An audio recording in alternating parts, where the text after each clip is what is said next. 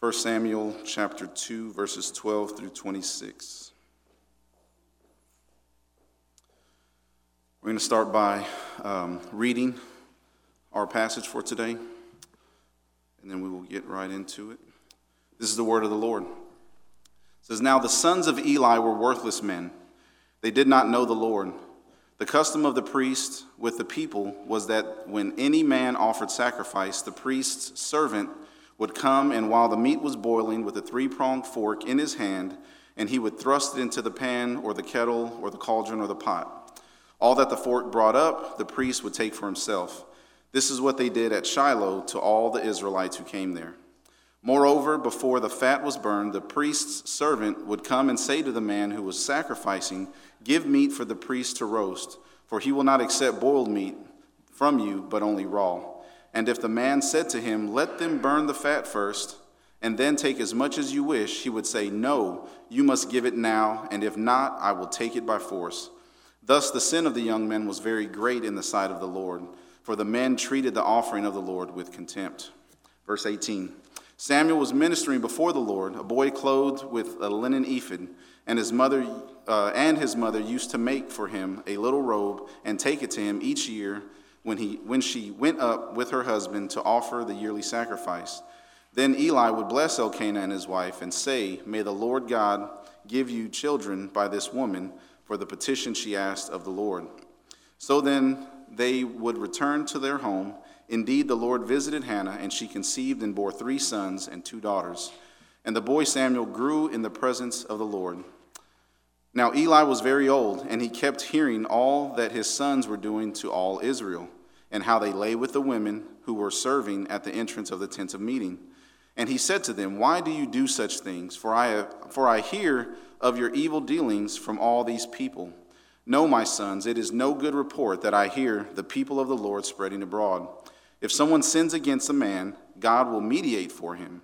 But if someone sins against the Lord, who can intercede for him?' But they would not listen to the voice of their father, for it was the will of the Lord to put them to death. Now the boy Samuel continued to grow both in stature and in favor with the Lord and also with man." That is the word of the Lord. May the Lord bless the reading and hearing of his word. Let us pray. Dear Heavenly Father, we come to you and we are just thankful for this day that you have given. It is you and your word that is good. It is profitable for us for teaching, correction, reproof, for training in righteousness, so that we may be equipped and complete for every good work that you have called us to. God, as one who is called to preach your word, it is a humbling task to think of the frailty that I bring to the table in presenting your beautiful, majestic word. May your words ring true. May I get out of the way and you speak to your people. As you have prepared me for this time throughout this week, I pray that your word does its work, continues to do its work within me, does its work within your people, that if there be anyone here today that does not know you personally, that they are able to cry out, as Paul said in his letter to the Corinthians, that God is in this place and that they are saved by you and your word through the power of your Holy Spirit. For us who have come to know you personally, that you have saved from this darkness that we were once in and moved us into your marvelous light, we ask, Lord, that you continue to sanctify us, wash us in your word, bring to light any sin issues that are needing to be addressed, bring encouragement where encouragement is needed, and do the work that you have told us that you will do through it. So we just pray and ask for these things in Jesus' name. Amen. All right, so that is our passage for today. Something I wanted to mention is, as we see many times through the Old Testament, there are particular methods in which the authors of these letters or books in the Old Testament use to get their point across. And there's one method that we see today that we've seen already in our the book of 1 Samuel, that I kind of want to mention. So one way that we see throughout the Old Testament when God is speaking to his people, he's revealing who he is, he uses descriptions that describe how he is not like us, right? We are told that he is infinite, where we are finite, right? We have limits, God does not. He is unchangeable, we are changeable. He is omnipresent, which means he's everywhere. We are in one particular place. That's one way that we see throughout the Old Testament the way that God reveals truth to us. Another way that he uses that we see in 1 Samuel is by taking polar opposites and kind of contrasting them against each other. And that's something that we see today. I think we're all familiar with the concept of comparing and contrast. I think a lot of times we did that in school. You take two things, how are they similar, how are they different, how do they contrast against each other? This was already seen in chapter 1 with Elkanah's wives. We had Peninnah and Hannah. Peninnah was just treating Hannah in this very wicked way. She was provoking her harshly and talking about her infertility and kind of boasting in who she was. But Hannah remained faithful and trusted in God and continued to pray and trusted in God through that whole process. So we see this wickedness and self-righteousness, if you will, and then righteous attitude in spite of this poor behavior. And one of the things that we see through that, as we see in God's word, is that a lot of times this darkness is when when light shines the brightest, right? Taking these two contrasting things and seeing the darkness of man and the goodness of God through it. So that's something we're going to see in today's passage. As we read it, you may have already kind of seen that, but the sons of Eli were these wicked men, right? The scriptures call them worthless men. We're going to see how they were ministers in the house of God in contrast to how Samuel was a minister in the house of God. And we'll kind of see faithful service from Elkanah, Hannah, and Samuel versus these worthless men. And so these are going to kind of be some of the things that we look at. Now, with that, we have our big theme, the big idea of us going through 1st and 2nd Samuel, which is the eternal King of glory. So as we look at these things, how are we going to relate this to who God is, right? When we think about contrasting these two types of people. Well, one thing that we see consistently that pastors preached already through this that I hope to get across to us today is that in spite of these things, in spite of these circumstances, God is with us, right? God is Emmanuel. He is always with us. He is with his people. If he is for us, who can be against us? As the psalmist tells us in Psalm 23, surely goodness and mercy will follow us all the days of our lives. And because of this faithfulness that God shows us, we will dwell in the house of the Lord forever. So that's our quick little intro into this. We got a lot of ground to cover in these, what is this? Let me see. 15 verses that we're covering.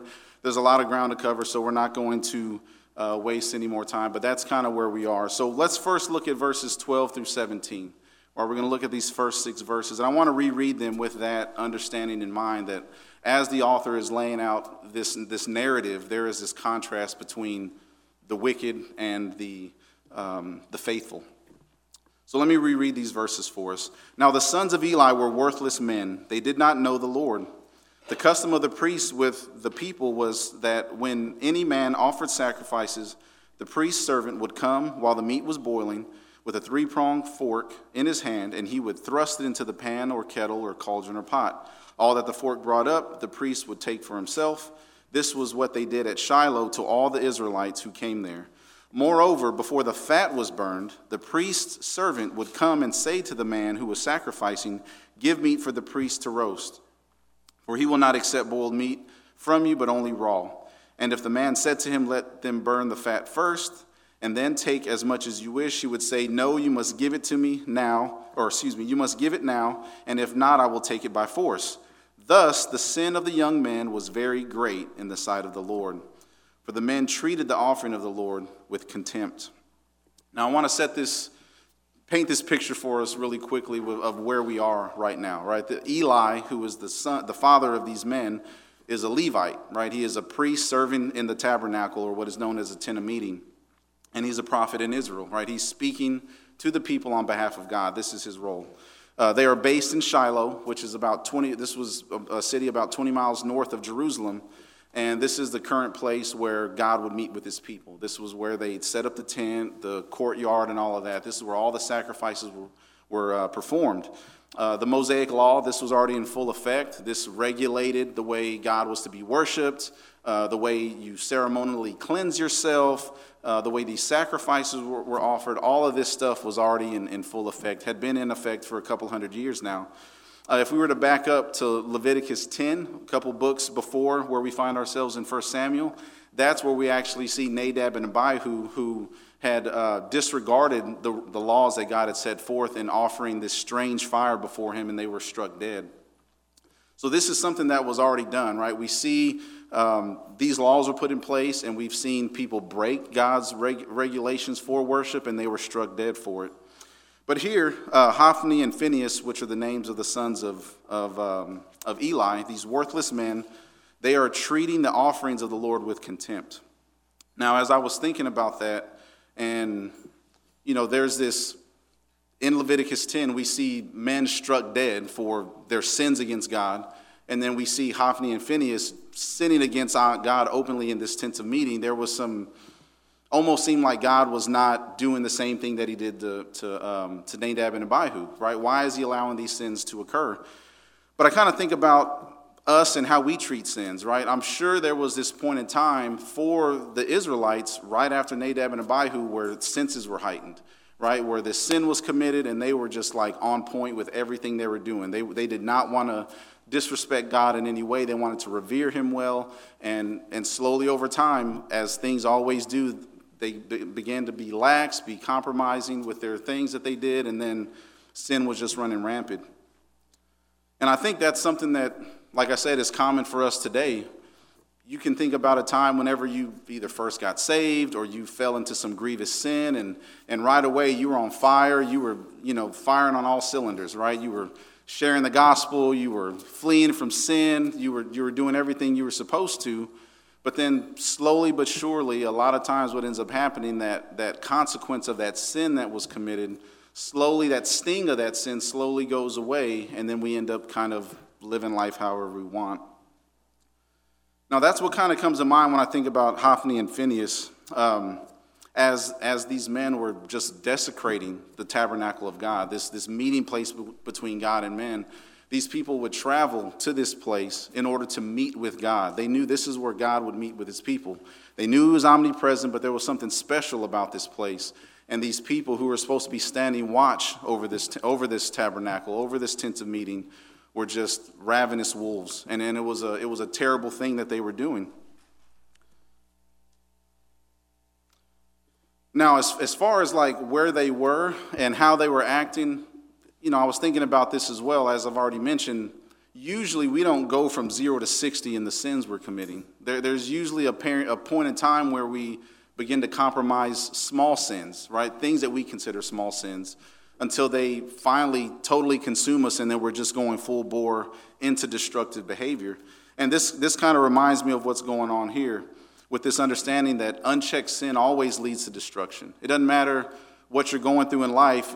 I think we can all agree as Christians, we've seen what a selfish lifestyle leads us to. It always leads to destruction. James 1:13 through 15, I think, is a good example of this. Because a lot of times as we're going through these things, we may want to blame God or blame our circumstances of things that we're going through as to why we end up in the sins we're committing. But I think it's fairly clear from this passage what is the root cause of all these sins. It says this: "Let no one say when he is tempted, I am being tempted by God. For God cannot be tempted with evil, and he himself tempts no one. But each person is tempted when he is lured and enticed by circumstances? No, by his own desire. Then desire, when it has conceived, gives birth to sin. Sin, when it is fully grown, brings forth death." Right? I think a lot, as I think about that and my own life and just the tragedies you see from celebrities, right? When people get famous and they just destroy their own lives, a lot of people say, man, that money changed them, right? It was that the fame, the fortune, it went to their head and they just became these totally different people. You're not the person that I once knew. There's a lot of these kind of thoughts that go around. But I don't believe it's money, fame, drugs, power. I don't think any of these things actually change people. These are just avenues that allow us as people to do the things that we want to do. And I think that's evident by what we read in James, right? Whenever we are lured and enticed by our own desires, if we're given the opportunity to give into those things, if we don't cut those things off, we go full bore into them, and then we end up in a place that we never saw ourselves going in the first place. Now, these sons of Eli were wicked men, right? They were. We can look at what's going on in this passage and say these are vile individuals. How could they be allowed to stay here? Why is God allowing this?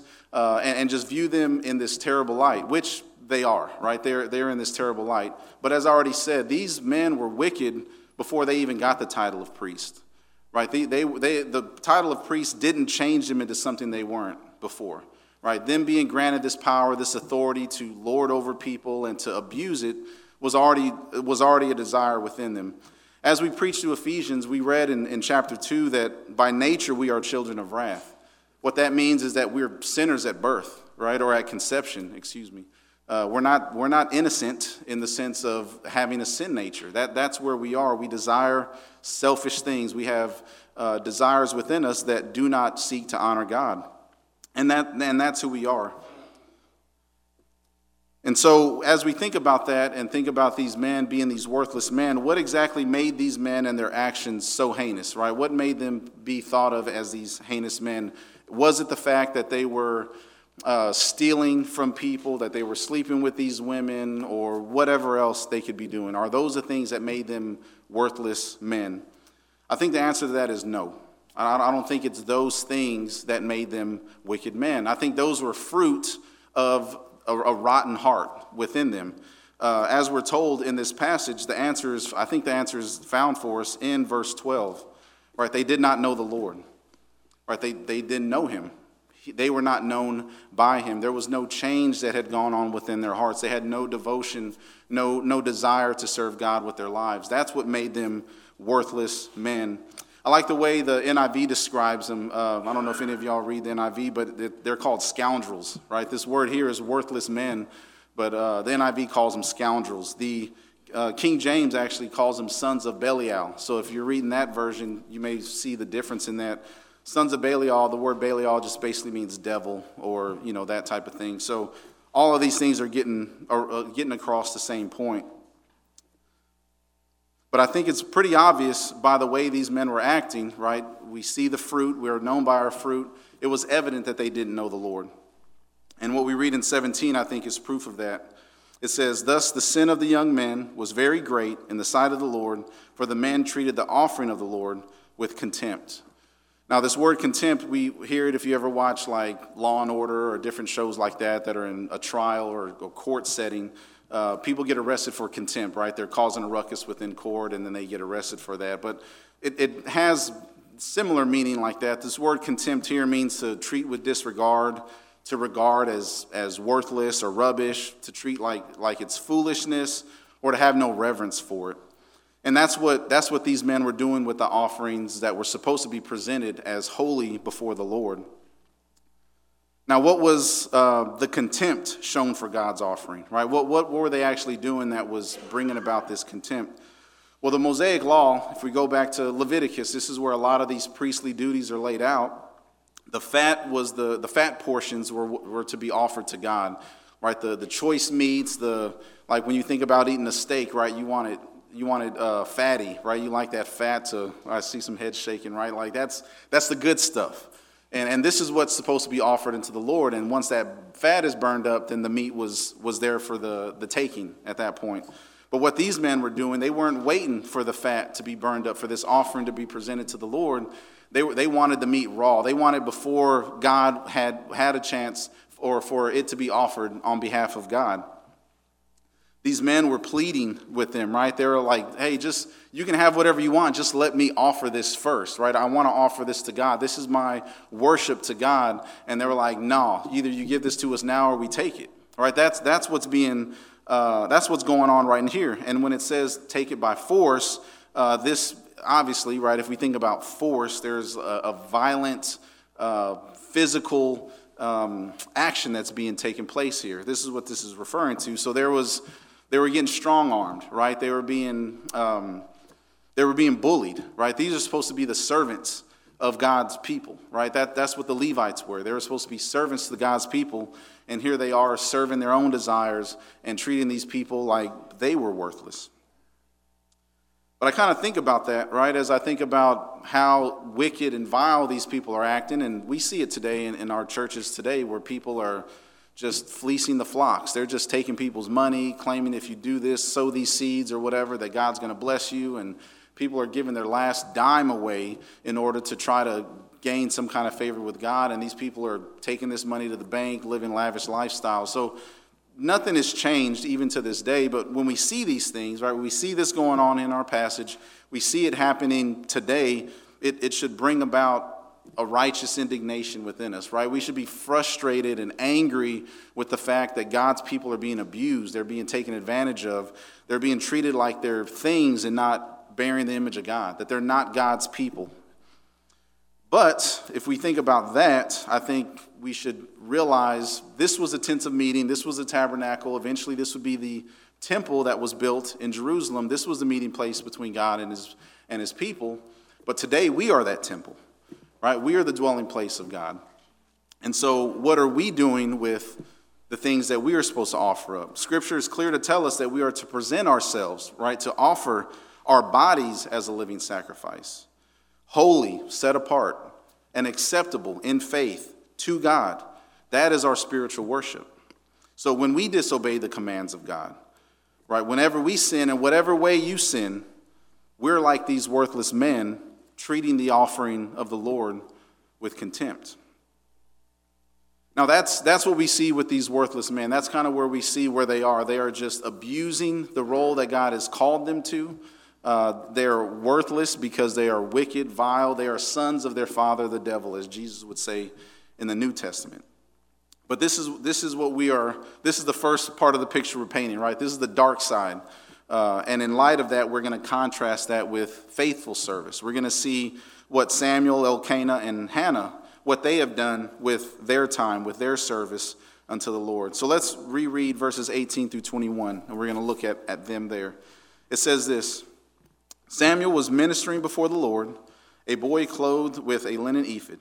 And his mother used to make for him a little robe and take it to him each year when she went up with her husband to offer the yearly sacrifice.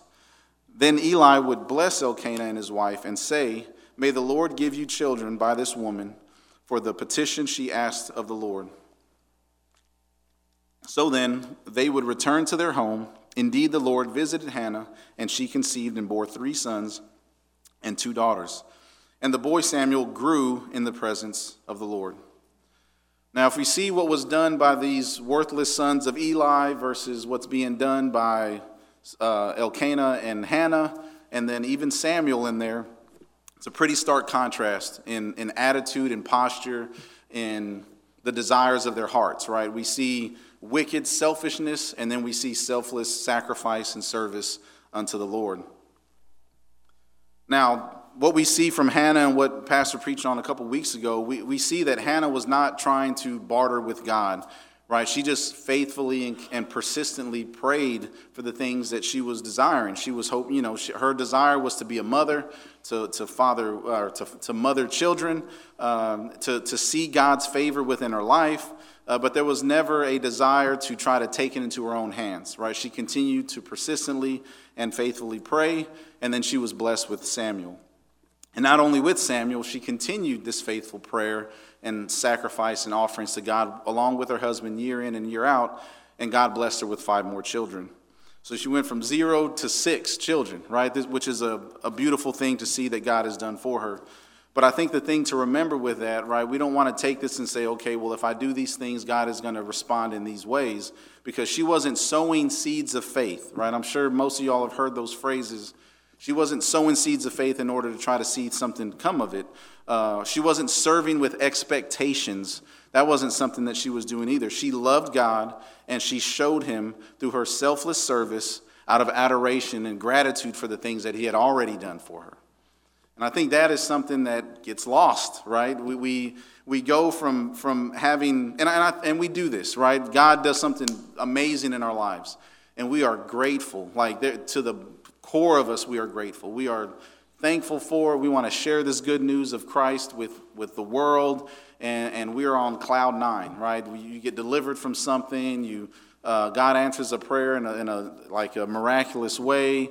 Whatever the case may be, he pulls you out of a deep, dark sin and restores a marriage, or brings one of your children to salvation. Whatever the case may be, there's like all these wonderful things that God has done for us as individuals. And we're just on cloud nine for a while, right? We're reading our Bible, we're praying for people, we're attending church faithfully, we're giving, we're doing all the things we should be, right? We're doing all these things, and we're doing them out of gratitude. We truly are grateful for what God has done, because, everything is just perfect. Everything is going great. There's no heartache. In spite of all of it, we're just full steam ahead. But then slowly but surely, right, those blessings stop coming. Right, we don't have these big pops that are going on in our lives where just everything is falling into place. We slowly get a little more entitled to, well, why is he not doing these? I'm doing the same stuff I was doing before. Why are these blessings not coming in like they were before? Right, we start getting entitled, like God owes us something, and then we're right there. Right, we're right there, aggravated and frustrated with what God is doing. Right, we're wanting things in our timing versus in God's timing. Now, I say that because today, we'll just use today, right? We live busy lives. All of us do. I think all of us can agree we live busy lives, and we want what we want, and we want it now, right? There's commercials about that, right? If people have settlements and J.G. Wentworth, and it's like, I want my money and I want it now, right? That's the mindset. We want what we want and we want it now. We go get fast food. We don't want to cook. We don't want to slow cook it. We want it now, right? We want it ready for us when we want it. That's the mindset for us. And I think we have to get that out of our minds, because that's not the way God works, right? He was patient with us in the midst of our sins, right? We've got to be patient with God's perfect timing. And we don't know with Hannah's life, right? We're reading, and you can read through chapter 1 and chapter 2 in 5 minutes, and you've already went through multiple years of Hannah's life, right? I think we lose sight of that. We read it and we're like, oh, she went from this and immediately went to that, and God blessed her, and so he's going to do the same for me. I right away I'm like, come on, God, let's get this ball rolling, because I want to start serving you and doing more for you and all this and that. We don't know the time frame that Hannah dealt with infertility. And then even after she received Samuel, right, she offered him to God after she weaned him, is what we're told. But she wasn't promised until Eli spoke to her any more children. So we could speculate and say she had Hannah and maybe in her early 20s, 5, 6 years, 10 years. We don't know. We don't know how long there was, but there was a gap. At least a year. At the very least, there was a year from the time she dropped him off until she went back to offer the next year's sacrifice. There was at least a year between that, between her being promised these other children. So I think that's something that we need to really think about. How often do we get promised something a year in advance, and we're just totally thankful for that, right? We want to know this month, this week, tomorrow. Like, that's the way we want our promises from God. But like I said, we don't know what this time frame was for Hannah, but it's really easy to see in hindsight the faithfulness of God, right? It's really easy to see it that way. And I'm not saying this to make it sound like Hannah was some super Christian that, never faltered in her faith. She was just this wonderful woman. She was human. She had flaws like the rest of us. But something that we can glean from her was the fact that Scripture is clear to regard her as a woman of contentment. And that's something that is to be cherished and honored, right? Like the contentment is huge. I think that's for all of us. Over and over again, we see it in Scripture about us trusting in God, leaning not on our own understanding, rejoicing in all circumstances, counting it all joy, right? This is something that is repeated over and over and over again in Scripture. Why? Because we are not content. We are not joyful. We are not happy with the things that God has done for us in the timing that He does them. We want them on our time frame. We want them the way that we want them. We want things to work out the way we have figured it out in our heads. But that's not the way God works. But at the same time, we can't deny with Hannah here the fact that God gave her the desires of her heart, right? She wanted to be a mother, right? She not only gave away her firstborn, but then she was blessed with 5 more kids. We can't deny the fact that this happened. And so something that we can also glean from this, as we see of true in all of Scripture, is that, he gave her those desires. Those were godly desires that he placed within her heart. He cultivated those things. He brought about contentment in her life. And as she served God year after year, God saw fit to bless her with these other children. And I think that's something to rejoice in, right? The fact that God has given her these things, given her these desires, she waited for them and then waited even longer to receive them fully. Now, something I believe this does for us, it shows God's active role not only in our obedience, but also in our sanctification. I think this is clear for us with Hannah, and then we see this elsewhere in Scripture. I think that's something that we don't personally put enough stock in, the fact that God is always at work within his people, right? If the title of our sermon is God is with us, that means he's with us. He never forsakes us. He doesn't leave us where we are. He's always working in the details, right? He is imminent. He is right here with us. And so we need to think about that more. Philippians 2, 12 and 13, I think, has the perfect description of this. A lot of us are familiar with the phrase, work out your salvation with fear and trembling, right? We know that. A lot of us know that. That was something that was probably beat into a lot of our heads as we were kids or maybe back in the day. I know that was something that was, I think, prevalent. I don't know if it was like a 90s thing or what, but that was something, that part of that verse, for whatever reason, always stood out to me growing up. But if we take that chunk of verse right there and see it within its context, I think it makes a lot more sense, and it brings God more glory instead of heaping on us a burden that we're not intending to bear. So listen to this. This is Philippians 2, 12 and 13.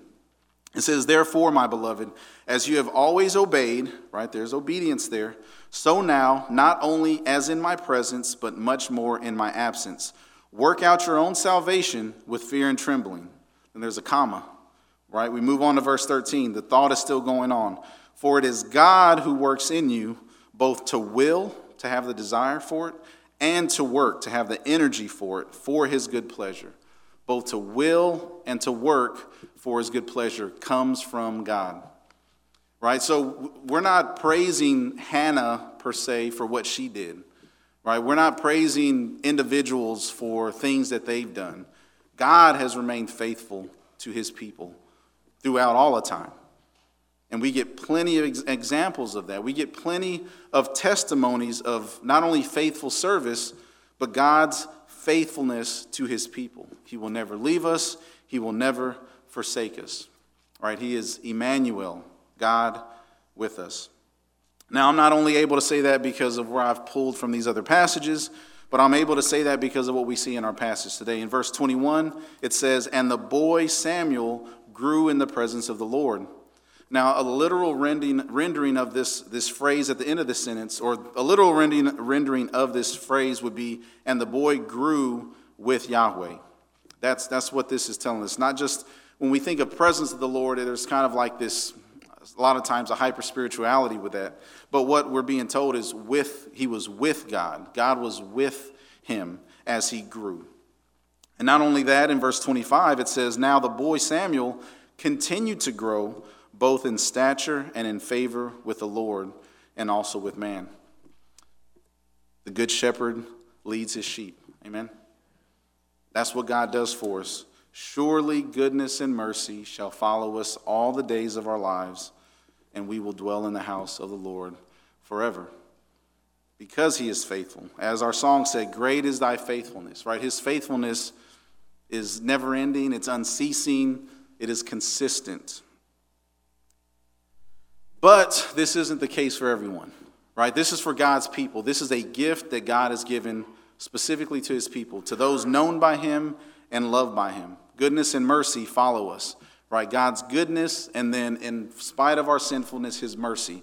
These things follow us all the days of our lives. And what Philippians tells us also in chapter 1 is that we can be confident in the fact that he who began a good work in us will bring it to completion at the day of Christ Jesus. right? That's that work that God is doing within us. He's working in us both to will and to work for his good pleasure. He is with us from the beginning, and he'll be with us until the end.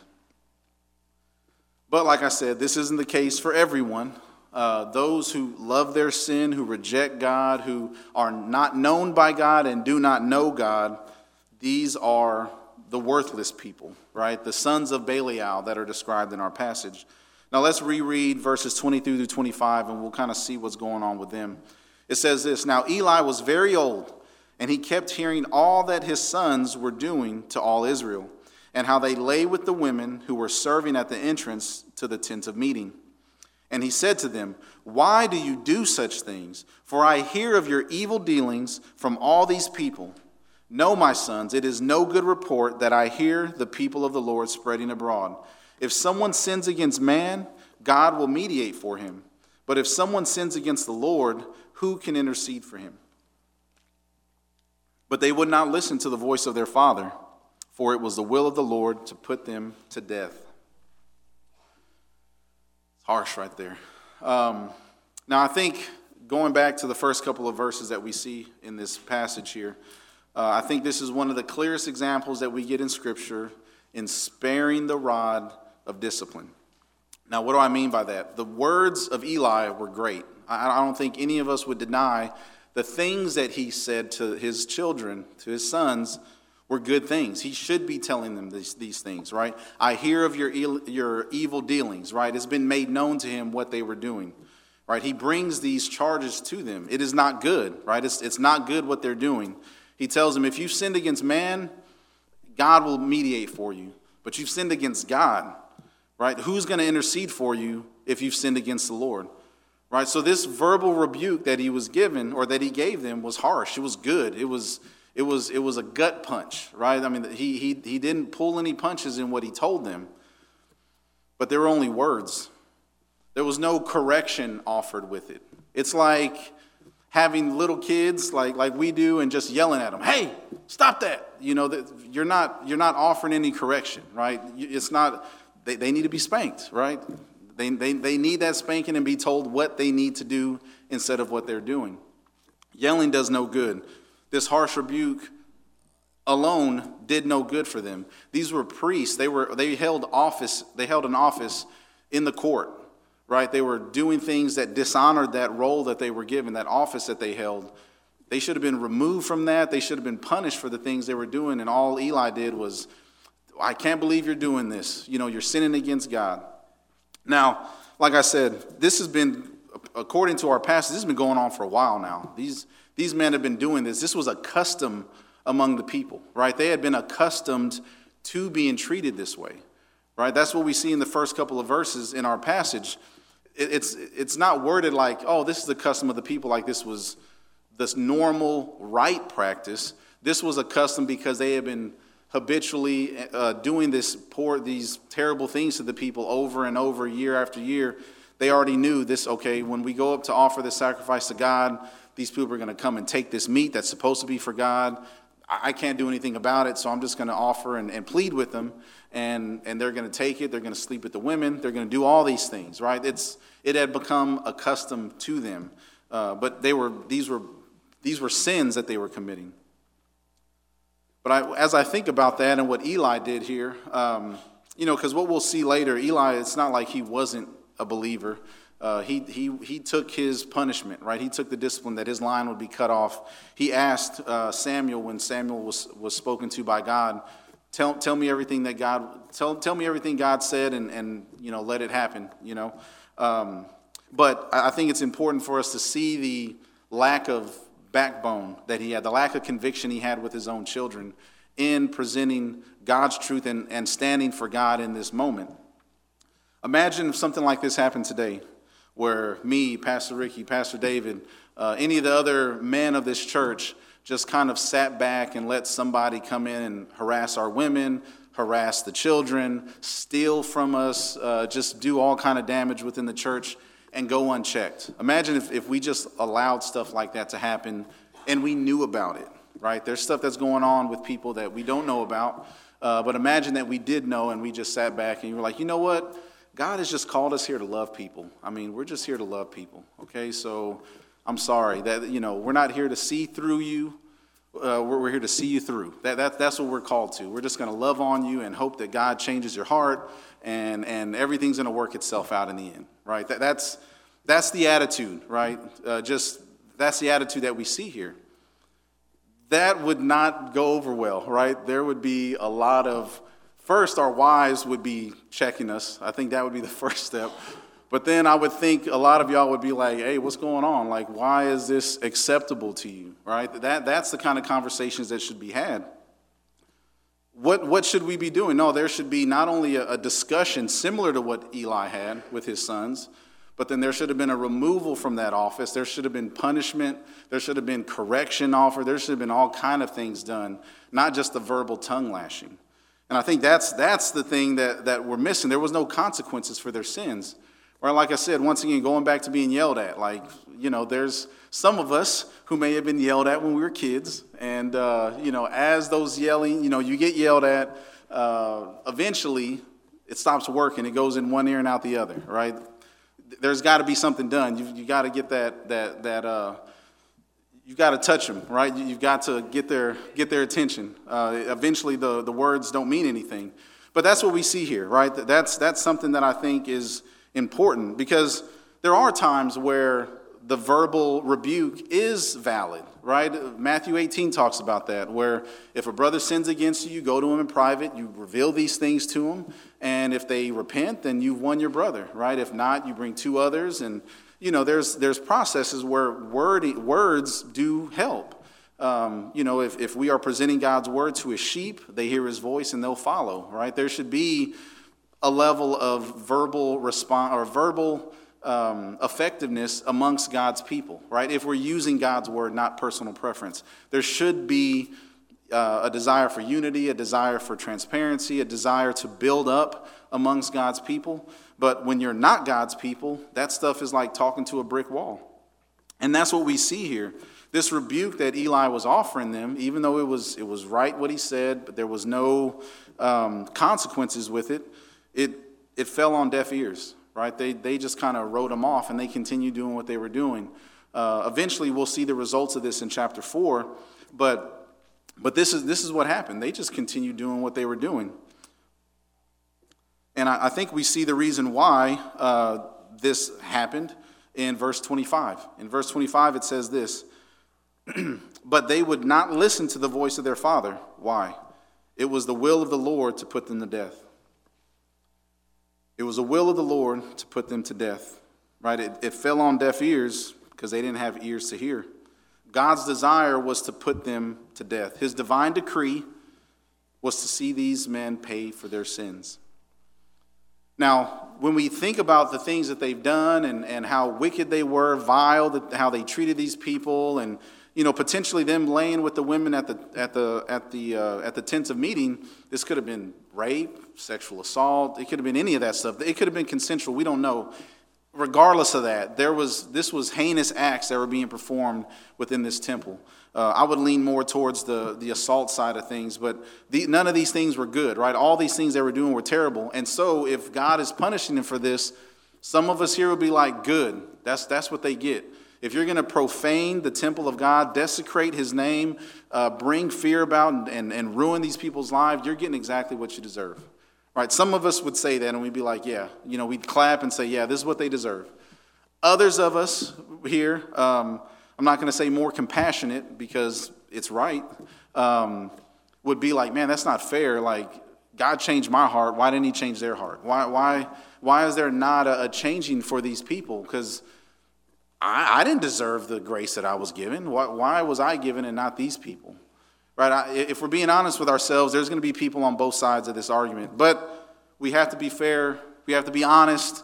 We have to take God's word for what it says. And it says it was the will of God, the will of the Lord, to put them to death.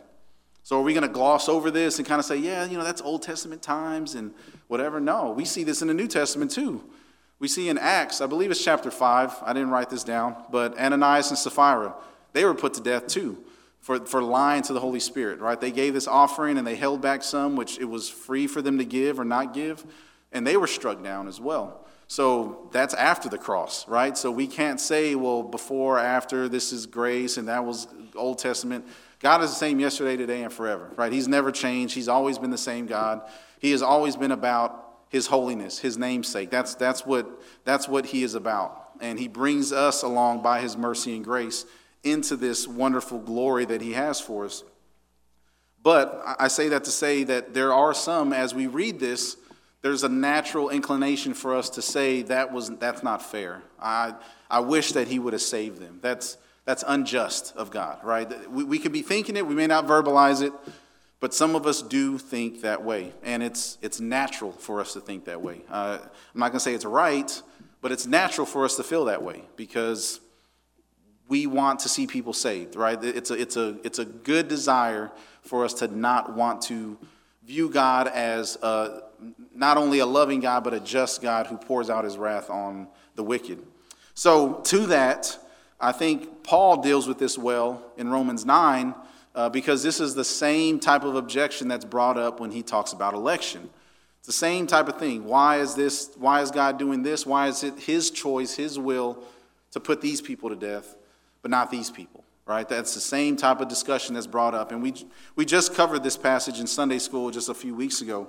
But let me read verses 14 through 18. I think this summarizes it well. Like I said, Romans 9, 14 through 18. When we think about how God deals with people, some through justice and some through mercy. It says this, "What shall we say then? Is there injustice on God's part? By no means. For he says to Moses, I will have mercy on whom I have mercy, and I will have compassion on whom I have compassion. So then it depends not on human will or exertion, but on God who has mercy.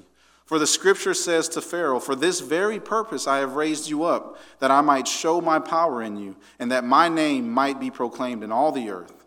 So then he has mercy on whomever he wills, and he hardens whomever he wills."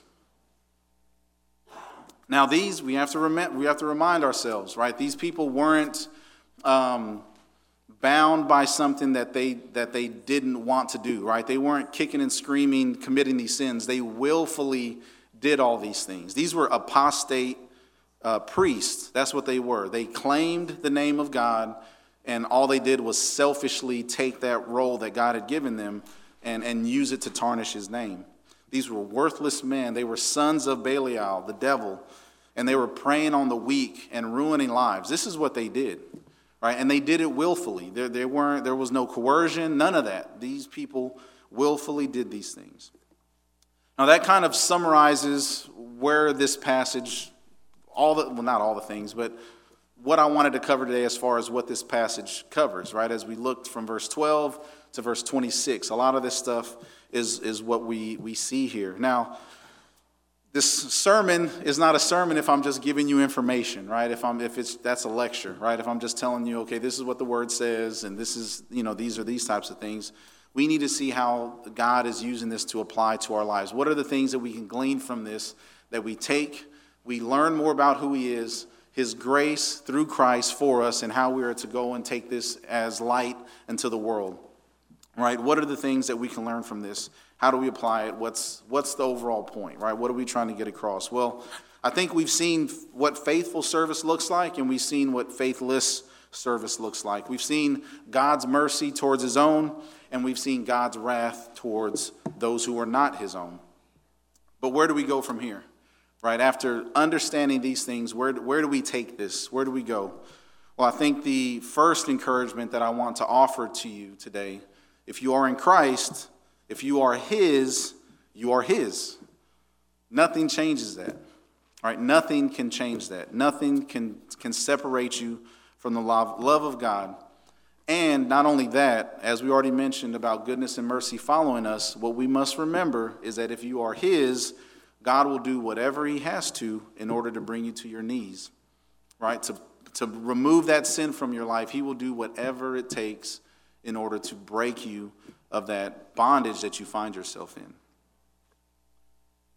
But if you are not his, if you find yourself on the other side of this, at some point, he will do whatever he has to do to fully give you over to your sins. One or the other, right? Whatever it takes. Some people, you see it, right? We see it. We read it in Romans, well, not today, but you've read it in Romans 1, right? There's this, what they call the grave exchange. Those who are suppress the truth of God have been given over to their sinful ways. They've denied these natural desires for unnatural desires and just gave into all forms of debauchery and wickedness. That's what God does to those who desire their sins more than him, right? Those who are not his own, he gives them over to it. Is that what you want? You got it. But those who are his, yeah, that's not what you want, but I'm gonna allow you some time to destroy yourself in order for you to see just how much you actually need me. Now, something that I want to say, and I've said this before, but I'm guilty of this, and that's why I feel it bears repeating. But as we're listening to this, a lot of times, you know, if you're like me, I'll just put it that way, you're like, man, I know somebody who needs to hear this. I know the person. I can't wait to share this with them. But as we know, God in his providence saw fit that all of us were here today. Right? We are here to hear this message today. So don't look out, right? I mean, our eyes look out. Our eyes don't look in, but we're told to take that plank out of our own eye before we look at anybody else's speck. Amen? So let's spend some time thinking about that. How does this apply to me? Right? Am I harboring some hidden sin that has been going on too long? Am I allowing temptations to slowly pull me back into an old lifestyle that I have no business living? Are there sin habits that I've taken on that I've kind of used as an excuse to be okay with because God is going to forgive me? Right? Well, where do I find myself? We are not to be like the worthless sons of Eli, right? Just living a debaucherous lifestyle, like we have a license to sin however we want. We are to repent and believe the gospel. That's what we are called to do. Seek him while he may be found. Forgiveness is available for anyone who calls upon the name of the Lord. Now, as our music team comes up, at this point of our service, we have a time for reflection, a time for repentance, a time to rejoice in the good things that God has done. Now, what we've seen is that God is with us. He is always with us. He'll never leave us, never forsake us. But if we choose to continue to live a life of sin and live in that sin, as I said before, God will either do whatever it takes to break us of those things, or he will do whatever it takes to give you over to them completely. If you are his, don't allow this to be that time that gives you over that way. Recognize the grace that God offers to you freely, but you must humble yourself before him. Let us pray.